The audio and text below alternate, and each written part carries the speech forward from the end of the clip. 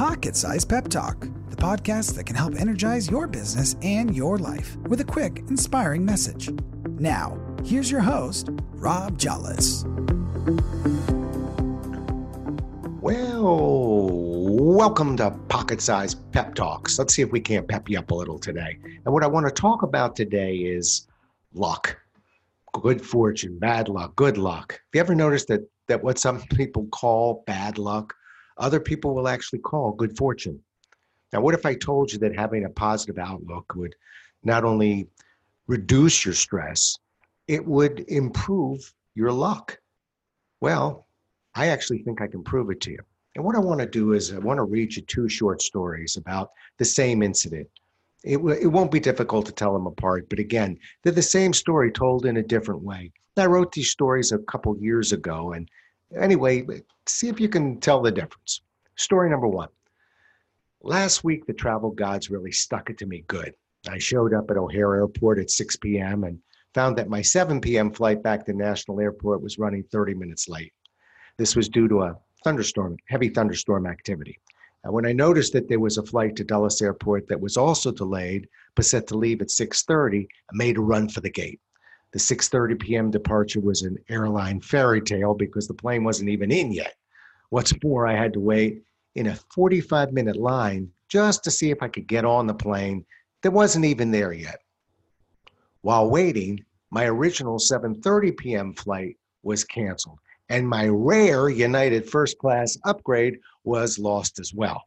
I ended up getting on the 6:30 p.m. flight, which left the gate 2 hours late, sat on the tarmac for another hour and a half, and didn't get back to Dulles until midnight. What a lousy night.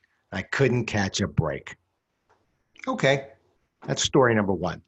Let me tell you the same story. Story number two. Same story, but told in a different way.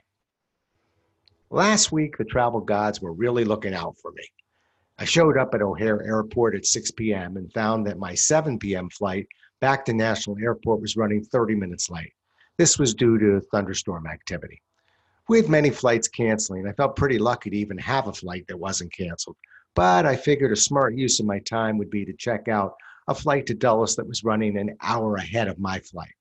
I made it to the other gate, and although the line was long, I had a good book. I felt that I was being prudent by waiting to see if I could get on standby on this flight rather than just sitting and doing nothing. I got lucky because my 7:30 p.m. flight ended up canceling, and the line I was in grew longer and longer. We loaded late, and a thunderstorm hit right after we boarded the plane, so we had to wait on the tarmac for a while. At least we were all on board. We were also going to be in line for takeoff as soon as the skies cleared. Cost us a few hours, but when they opened back up, we were ready to roll.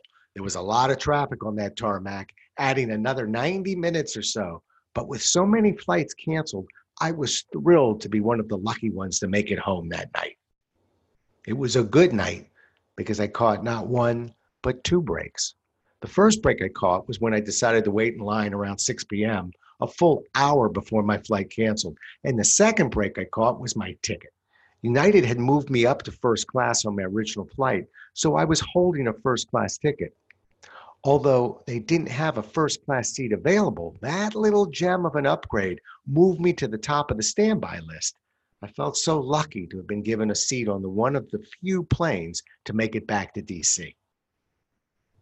Now, you've just listened to one event, true event, told in two dramatically different ways. Now, I'll bet you're wondering where the concept of luck comes into this particular event. Well, the truth is, luck does play a part in all of this. You'll notice in story number two, there are several moments in the story that deal with the positive side of the problem at hand. And research has shown that lucky people usually see the positive side of their bad luck. I'm sure you'll agree that our attitude plays a part in the luck we often enjoy. Then story number two, you'll also notice moments in the story when I mentioned how much more difficult the situation was for others. Once again, research has shown that lucky people tend to look at their bad luck and imagine how things could have been worse. Certainly, you'll agree that it helps if you can remove the cloud of bad luck and perceive the same situation with perspective. Our attitude and perception can work for us or against us. Every life has its share of positive and negative moments. If we feel downtrodden and unlucky during those moments that challenge us, how in the world can that contribute to a positive attitude? Not only that, we might not be open to the opportunities that we can take to help alleviate the situation if we're bogged down with negativity. When we take those challenging moments and truly believe in a different story, we put ourselves in a position to maintain a positive state of mind. No matter what the obstacle is, we might actually gain something from the experience at hand. So the question really is, how will you tell your story? This isn't the easiest concept for many. It takes focus. It takes focus. It takes focus on the half full.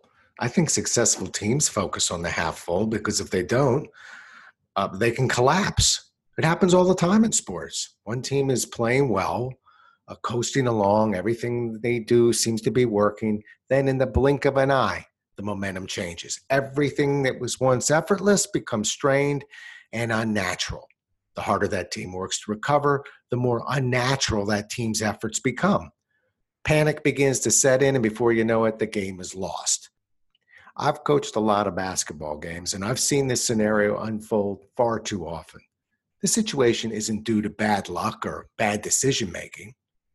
Games in sports are often decided by momentum, and it's not uncommon for teams that are trailing to use their desperation to actually dig deeper. The players get a burst of adrenaline and they shift into another gear. Before you know it, the teams that are leading will go into panic and they collapse. When I was coaching, I would call a timeout when I saw my team's lead was beginning to evaporate. For over 30 years, I always began my talks the same way. As the players would gather around me with fear in their eyes, I'd look at the scoreboard, smile, take note of how many points we were still leading by. Maybe our lead had shrunk from 15 to 5. Maybe it had shrunk from 20 to 2. Whatever the number was, I'd start the conversation with what we were still leading by. For instance, if the team was only ahead by a mere 2 points, I'd say this: I'd rather be up by 2 than down by 2. Now, I'm not expecting you to fall out of your chair based on the brilliance of that sentence, but I can tell you this: I saw firsthand what that phrase did to the psyche of the players I coached. Putting the team's situation in perspective helped them regroup. It helped them refocus. This approach wasn't just effective for teams that were losing their leads. It also helped with teams that were trailing. After all, I'd rather be trailing by 6 than trailing by 12. You don't need to be playing for a team to apply this message to your situation. Life throws curveballs at every one of us, and life has momentum shifts as well. Perhaps these scenarios will resonate.